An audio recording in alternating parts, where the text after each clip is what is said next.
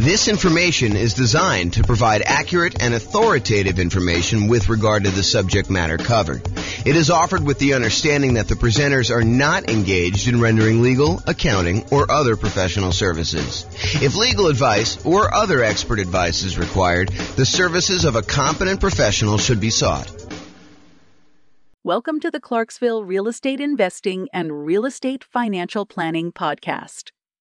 Learn all about investing in real estate in Clarksville, Tennessee, with a combination of real estate financial planning and modeling with numbers specific to Clarksville.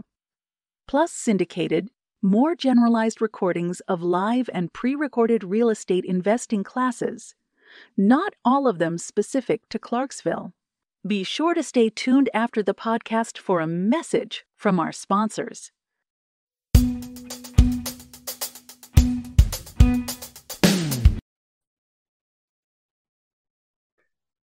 Welcome, everyone, to the Investor's Source, your source of all wealth and wisdom. I am here today. I'm Dave Goldberg, president of Investor's Source. I am honored to have with us today a friend and someone I've known for basically back to the beginning of our company about 11 years ago, James Orr. James is one of the top real estate people in all of Northern Colorado. He's been a broker for Your Castle Real Estate for many, many years, focusing now on real estate education and real estate financial advising, which is a cool thing I haven't heard of much. So welcome, James, and I want to give you a little opportunity to introduce yourself. Tell us a little bit more about your background and what you've been doing these days. Thanks, Dave. I appreciate it. I'm James Orr. I took sabbatical probably about a year and a half ago now. Did sort of like a test retirement from real estate brokerage, and it turned into more of a full-time retirement sort of thing. But in my spare time, I'm working on our software that does financial modeling of real estate investments for like mom and pop landlords, primarily. Like, how long will it take you to acquire the number of rentals you want, and how risky is the strategy you're considering versus another strategy? And so in my spare time, in my quasi-retirement, that's more of what I've been doing lately. So yeah, thanks for having me on. Oh, great to have you on. And I listened to one of your most recent seminars, podcasts, and just a wealth of information about different ways to invest in real estate, especially with changing market conditions. And I've always been impressed by your mastery of some of the creative ways to purchase real estate, and your real strength and analysis of deals and of portfolios. Really good stuff to have when you're an investor, to really know what you're doing and know all the numbers. So James, again, welcome. I think what's on the mind of most investors these days is the tumultuous market conditions that we're experiencing now and the changes, particularly in interest rates. We got inflation, we got a stock market that is plunging, if you will, just never know what it's going to do. And investors are really not used to that for the past 14 years or so. We've had kind of tailwinds behind us. Conditions have been great. That's made our lending much easier, but now things have changed. So just want to see from your perspective as just someone in the know about how some of these things affect market conditions. What do you think is this going to mean for the real estate market? What's it meaning right now? And what do you see coming at us in the next year or two? Wow, where do I begin with that? How can I even start to do that? So the first thing I'll start with, I was thinking about this a little bit when you asked me to kind of be on and do the call. And so I went back and I did some research, and it turns out it was a good idea to do this research. So I went back and I looked through the 30-year mortgage interest rates going all the way back to 1970. And I wanted to find out, how crazy is it that we're seeing, at the time of this recording, probably around 7% interest rates, give or take a little bit if you're doing owner, occupier, investor. And I wanted to know, is this like really extreme, or is this like a still relatively low sort of interest rate? And so I went back and I looked, and what I did is I did a percentage of the time every month that was above this 7% threshold. And Dave, I just guess how much percentage wise over the last 50 years, I think it's 52 years or so now, how many over the last 52 years, what percentage of the time were we above 7% as an interest rate? You have a guess? I've kind of listened to what you've been speaking about and doing some of my own research. I'm gonna guess 73% of the time, James. No, it's not quite that high. It's 58% of the time. Wow. Which is still, I think, a lot higher than most folks would imagine. They think, oh my gosh, we've been seeing 2%, 3%, 4%, 5% for the last, as you said, 14 years or so. I don't know if it's been quite that long. I think when I looked at my numbers, I guess it is 14 years. 2004, I think, is the last time approximately when we were at 7%. Of course, I'm doing this without charts in front of me. I should have had those up. But if you think about that, the last time we were at 7% was like 2004 or so. So these interest rates have been really, really low. It's been abnormally low.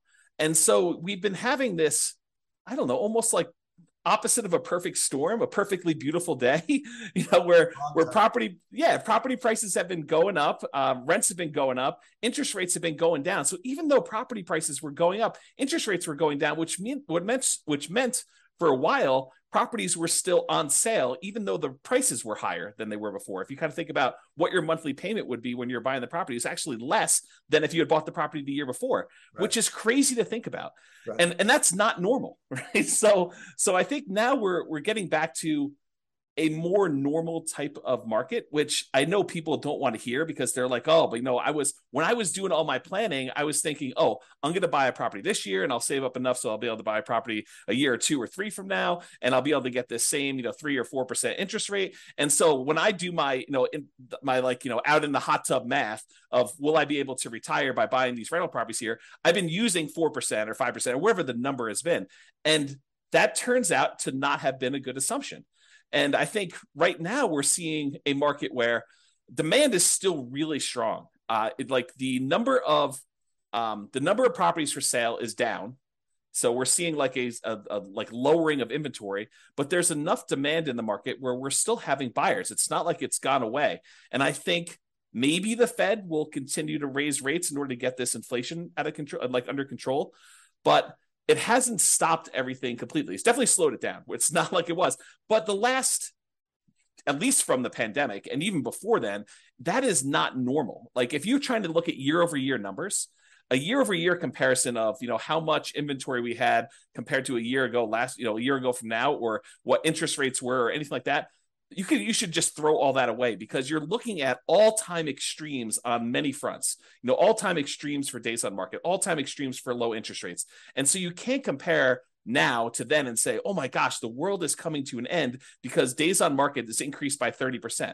Well, it increased by 30% from 25 days, which 25 days is crazy. I mean, a more normal market is 3 months to 6 months for a property to sell. So 90 days to 180 days. Right. So to think that, going from 25 days, now it's increased to, I'm looking at a chart. I happen to have this one up because it's just down there. I'm looking at this. We're probably at around 60 days or so for that. So even if it's doubled, that's still lower than normal. It's lower than what a typical market would say. So what was the question again, Dave? I'm off on these tangents here, but I want to make sure I answer your question directly. No, that's a good, that's kind of a good recap of a historical perspective that a lot of us are just not looking at. We're so used to, in these last few years, as you say, very unusual low interest rates, that when these rates have gone up, we think it's the end of the world, but it's actually approaching more normalcy. Yes. So the question was, with that, what is happening in the market right now? Is that causing, is it the end of the world? Is the market plunging? Is real estate, we'll get into this later, but should we all be abandoning our portfolios now and saying this is not going to work anymore? What are you seeing in the market? I don't think it's the end of the world. What I'm seeing in the market is inventory is down. Well, it's so the number of new listings is down, but we're not selling as many as quickly as we were before. So the inventory is actually increasing. And by the way, I think this is localized. So I'm talking primarily about Northern Colorado, although I think it does apply to a lot of other markets as well. But we're seeing overall fewer sellers wanting to sell. And I think that trend is going to continue. And here's why I think that trend is going to continue. If you think about all the sellers that bought properties and they locked in these ridiculously low, in retrospect, interest rates, I think the last interest rate I got was like 2.25 on a 30-year loan, which is insanely low. Now, the chance of me going out there and selling that property and losing my 2.25% interest rate is almost zero.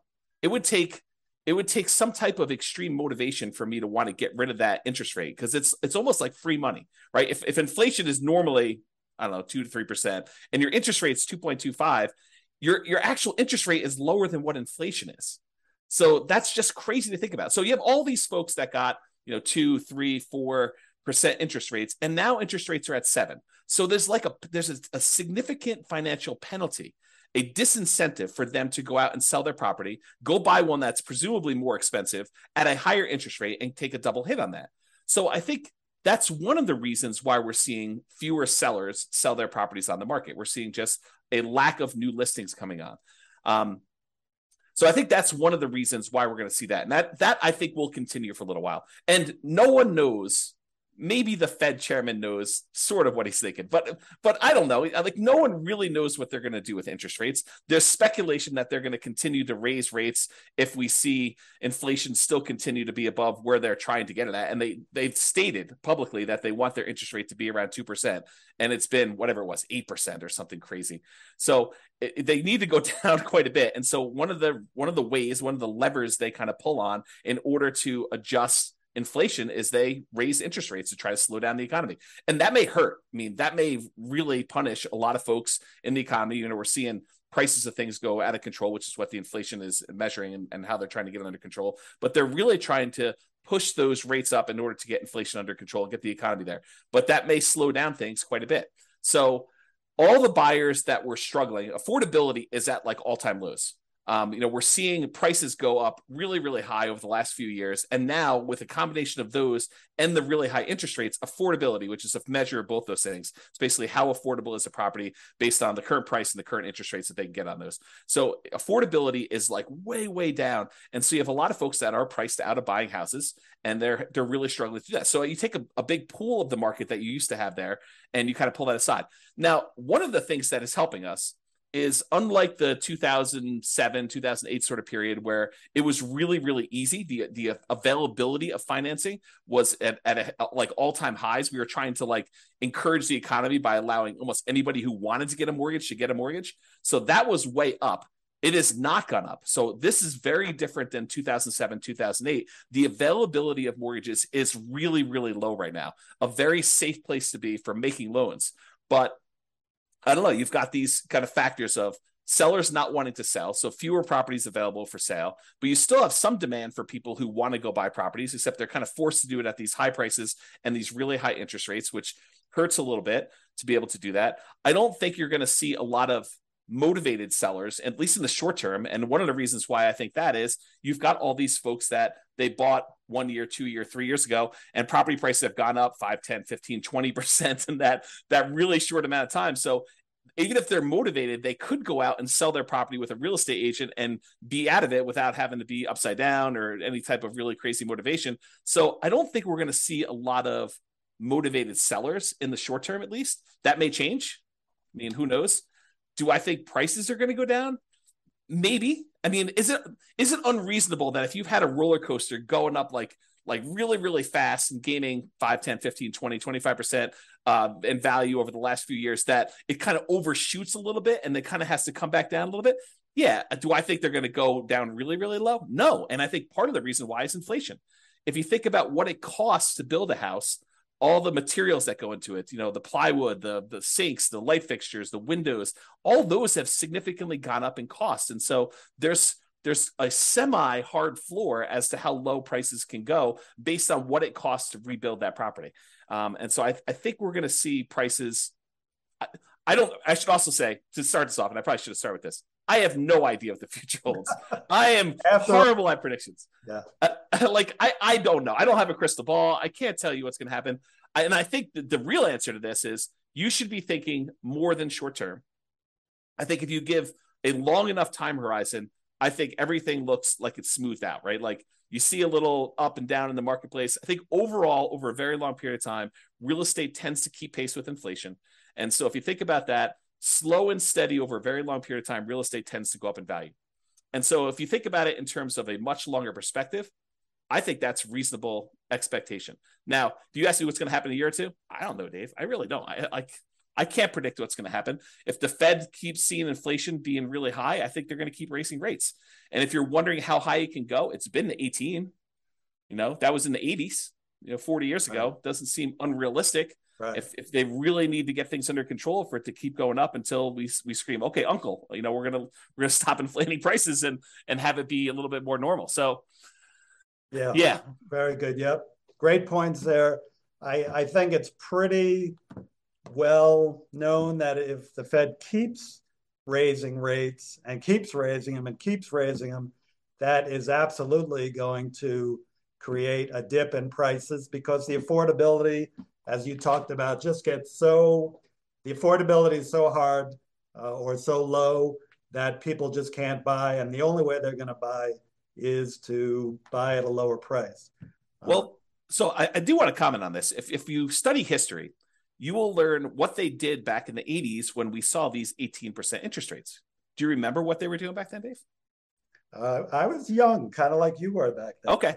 Yeah. So if you go study history, we had all these types of taking over debt or doing wrap financing or things like that, where sellers were then saying, okay, we realize 18% interest rates are really hard. Only some people are going to be able to qualify for those. We'll go ahead and we will carry back financing for you.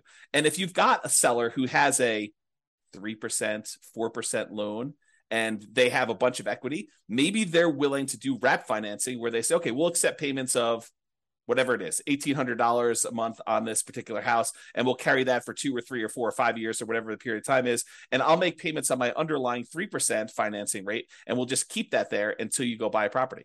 And so I think there are solutions to that, which may, help slow down stuff. This is like the tools that come out in your toolbox. When the market got really, really hot and we saw these multiple offers, real estate agents switched to having certain types of tools we use in these extremely hot multiple offer type markets. And those are going away. I mean, they're not completely gone. We still see occasionally multiple offers, but they're not as prevalent as they were a year ago or 2 years ago.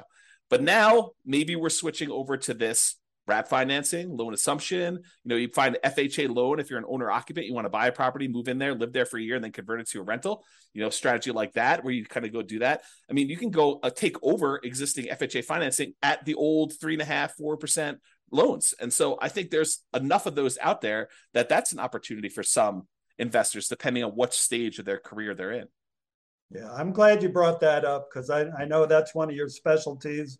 As I mentioned, the creative financing. I think in the last number of years, the market has been so hot that sellers have had the hammer, and buyers with some of the creative ideas you're talking about, assuming mortgages, wrap financing, lease options. I don't know if you mentioned that yet, but I know you would.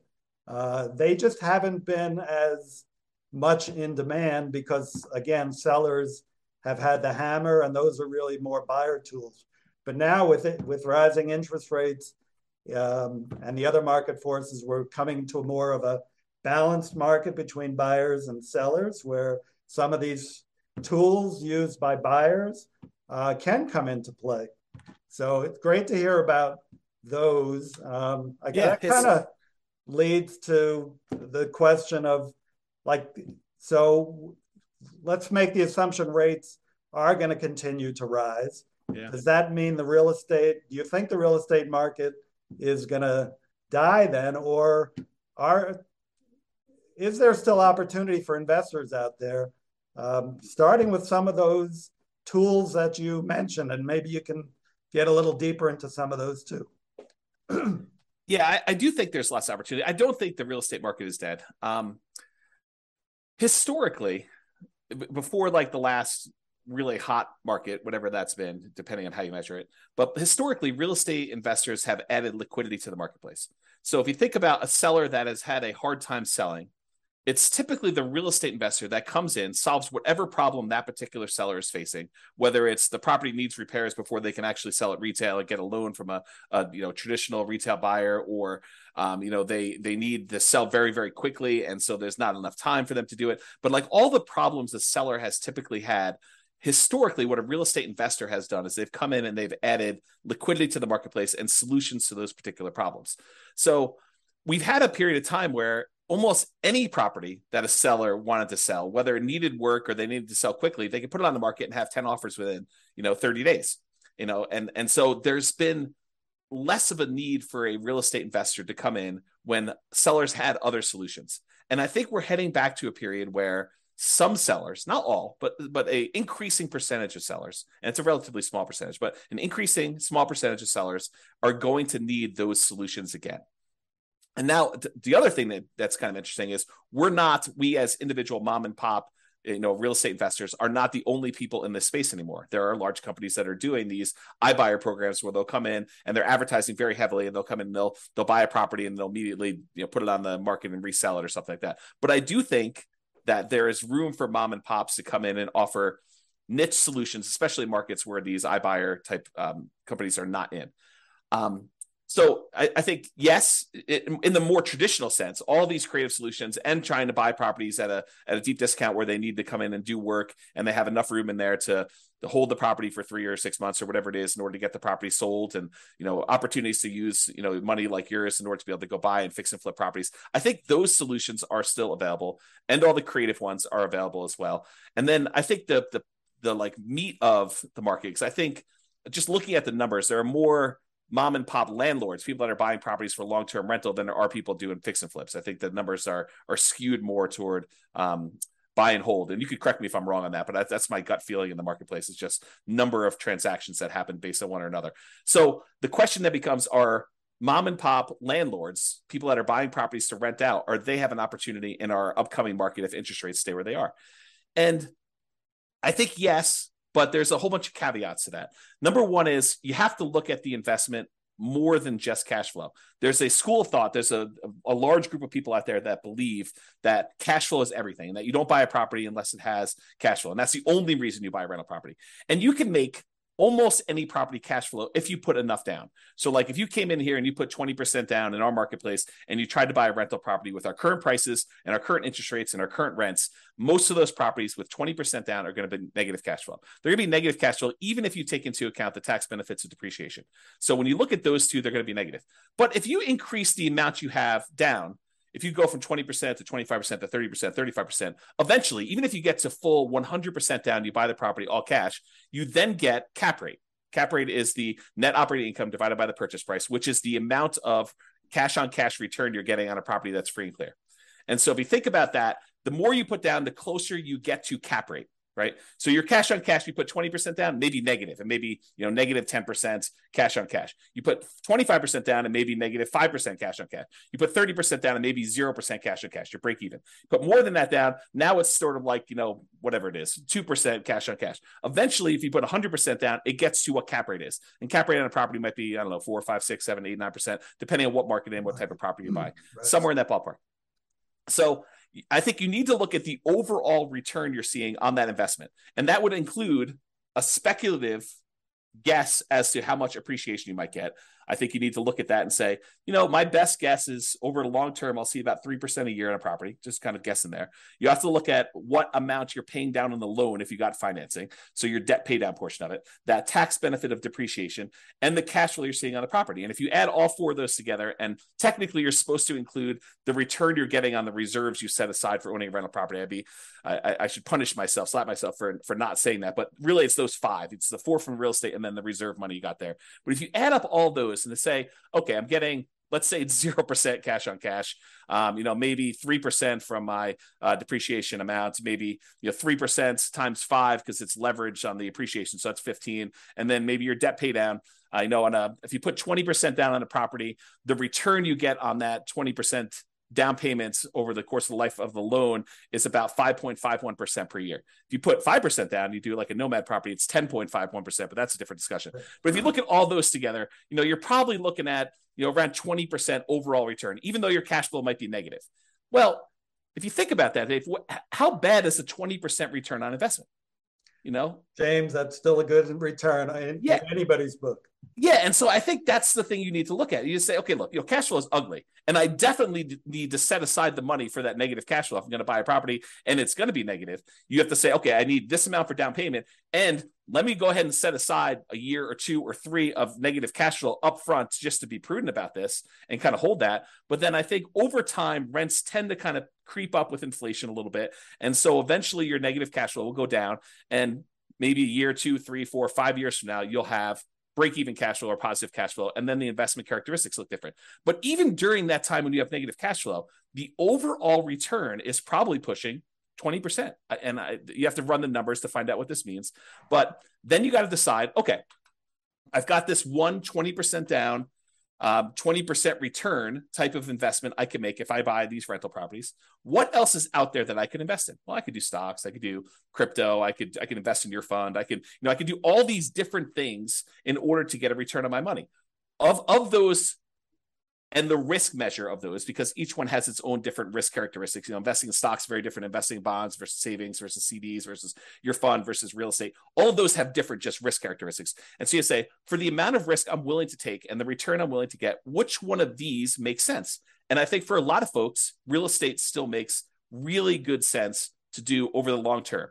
If you tell me I'm buying it and I'm getting out in 6 months, I don't know. I mean, unless you're going in there and adding value by doing some type of fix and flip, or you're adding some type of value to the property. If you're just doing it to speculate in the market, probably not, especially since the cost to get, especially out of the investment, tend to be pretty significant in real estate compared to other investments. But I think you look at that and you think, where else can I get this return? And is that a worthwhile risk to return kind of trade-off for me to make? And I think for a lot of folks, it is acceptable. Awesome. Of course, my fund is number 1, but real estate is a close second. Actually, I've invested in both and done very well in both. I think just to kind of summarize what you said, and you gave us some great information there, it's just, it might be a tough time now to buying is a little bit, you're going to pay a little bit more, your cash flow may not be even positive in properties you're going to pick up. But historically, and as you said, historically, we're really not that much higher now with rates than we have been in the past. The greatest builder of wealth has always been real estate and should continue to be. You still got to buy very intelligently and hold for the long term, but real estate can still be a great investment over time. Dave, I want to add one more thing to this discussion if we can. So I did a podcast episode. It's probably like 2 weeks ago now. And one of the questions that came up was, with interest rates at 7% and having this negative cash flow with a reasonable 20% or so down payment, is it better for me to go ahead and save up money to buy properties free and clear, where I get rid of the kind of like the interest rate component of this, where I have negative cash flow, or it's ugly to have this negative cash flow on a property? And so I went and I did some analysis, and for just this one kind of sample case, it's a reasonable person saving 15% of their income. I figured out how long it would take them if they saved up 20% down. I did 15%, 20%, and 25% down. But for the 20% down number, I had them save up 20% down, buy a rental property, save up another 20% down, buy another rental property. And I figured out how long it would take them to be financially independent. Then I had the same exact person saving the same exact amount of money, buying the same exact property, but instead of putting 20% down, they saved up until they had to buy the property free and clear, where they didn't have any mortgage on it at all. And so the question I have for you is, how much longer did it take the person who is saving up to buy properties free and clear to be financially independent as the person who is putting 20% down and buying leverage rentals? What do you think the difference in time it took was? I'm going to guess 1 year, James. Oh, so you must have seen my presentation. I did. It's so surprising to people when I tell them. I was blown away by that. Right. It's so I'll say it out loud so that everyone can be very clear of what we just said. The person who saved up 20% down, bought a rental property, then waited until they had another 20% down, bought their next rental property, and they kept buying those rental properties as quickly as they could until they got up to 10 rentals. And then how long did it take them to get to the point where they had enough money coming in to be financially independent versus the person who saved up and bought the property free and clear with no loan at all. And it took them like 20 something years to buy their first property to be free and clear. And then the next one was much, much faster because they had a lot of extra savings from that one rental property. But it only took them 1 year more to be financially independent than somebody who is buying the rental properties and buying them with 20% down. And I think that blows people's minds. So if somebody is out there thinking, it's really hard for me to pull the trigger in this market, just save money. Invest in something else, invest in your fund or invest in stocks or whatever makes sense for you in the meantime, while you're waiting to save up your money. And then when you're ready to buy a rental, whether that's buying a property that's free and clear or buying a property with 50% down where now it does cash flow, or 30% down, or whatever the numbers make sense. But don't stress out. It's not that much longer for you to be financially independent if you take your time and you save up and you buy these properties free and clear. And the risk dynamics of a free and clear portfolio, very different than the risk dynamics of someone putting 5% down or 20% down or 25% down and buying rental properties. So a lot of good points there for people think highly leveraging is the way to go. And I'm not going to poo-poo that because I did that. But I've also done the strategy of buying and paying down properties and having them free and clear. And that for me and other investors I know has worked really well, getting properties paid off. Yeah. So looking to wrap up now, I think, again, what's on the mind of a lot of investors, James, is like, how is what's happening now different than what happened in 2007, 2008? How would you describe what's different? I mean, you started explaining that already, that, conditions are different now, but maybe you can wrap up with that. Do you think we're heading into another 2008 or are things different now that we're not going to see a crash and maybe more of just a leveling out of the market? Yeah, so I can't predict whether or not we're going to see a crash or a leveling out. I really don't know. And I would have thought, if you had asked me, like right when the pandemic was hitting, what was going to happen in the real estate market, I would not have predicted it's going to go up, whatever it is, 30% in 3 years or something like that. I would not have thought that at all. And so my prediction skills are very lacking. I will tell you, looking at the numbers, the real estate market is very different than it was in 2007, 2008. So the number one thing I can think of off the top of my head is the availability of credit to people with questionable credit scores is very different. Like, we were giving loans to almost anybody who wanted a loan at that point. And we were giving a lot of them, nothing down or, 3%, 5% down loans to people that probably shouldn't have been getting loans at all. And then on the back end of this, we were basically packaging those up, calling them A+ type of loan products and selling them, securitizing them on the market, which was another issue altogether, because then we had all those fail and it kind of compounded. Derivatives and things like that. Yeah. And so I think that's very different than we saw before. I don't remember seeing us have this massive of a run up leading into 2007, 2008. And we have here. So a lot of the folks that bought a property, even 2 or 3 years ago, they've got a huge cushion of equity. In fact, if you look at how much equity we have now in our properties as a whole, like this, the whole country, I think we're at all-time highs. I think the amount of equity we have sitting in our properties right now is at all-time highs, which was not how we were in 2007, 2008. And so the question then becomes, well, how does, having our credit criteria, the availability of credit to people, be really, really low and have really good underwriting standards for those that are trying to get loans. So that's a much safer position than we were, that many years ago. And the fact that a lot of people that were motivated to sell before, that, if they needed to sell, they probably could still sell and actually break even or come out of it with a little bit of profit in it, that they'd still have this or be able to borrow against it if they need to kind of hold on to some stuff. Having that be different, what impact does that have moving forward, even if rates get much higher than they were in this kind of like pre-2007, 2008 period? And I think that that's going to make a big difference. I don't know if it's going to save us from whatever might happen. I mean, because I'm sure we could screw it up if we wanted to, right? There are things the Fed could do.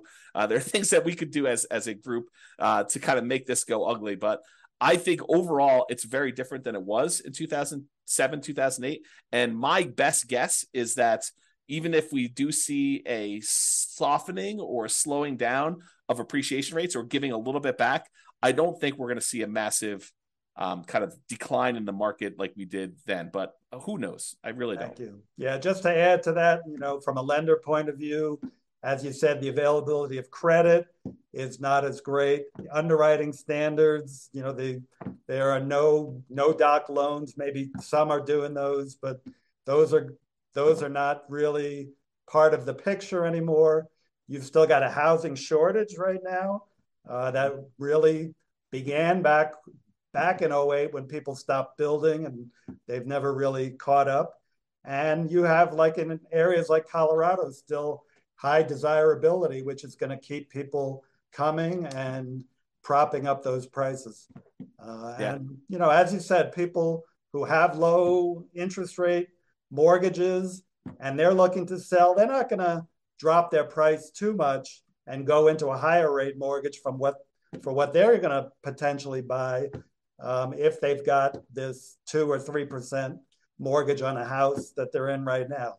They'll probably drop a little bit, but be reluctant just to dump something and then get into a much higher interest rate mortgage. So great points, James. Hey, thank you so much for enlightening us. Just a takeaway is that it feels like even though things are changing in the market and it might be softening, don't seem to be heading for a major crash, but you never know what's going to come down the pike. We got to just be smart investors and keep being really vigilant about what we're investing in. So the one tip for people that are moving forward from here is when you look at charts, try to look more than just the last 3 or 4 or 5 years. So when someone shows you that, we're up, foreclosures are up, 130%. Yeah, they're up 130% from almost zero. So you need to go look back at historical data over 10, 15, 20, even longer years if you can, just to find out what is more normal and are we moving toward a more normal type of market. Well said. Thank you very much, James. And we'll be in close touch. And thank you all. Thank you. Have a great one. Bye-bye.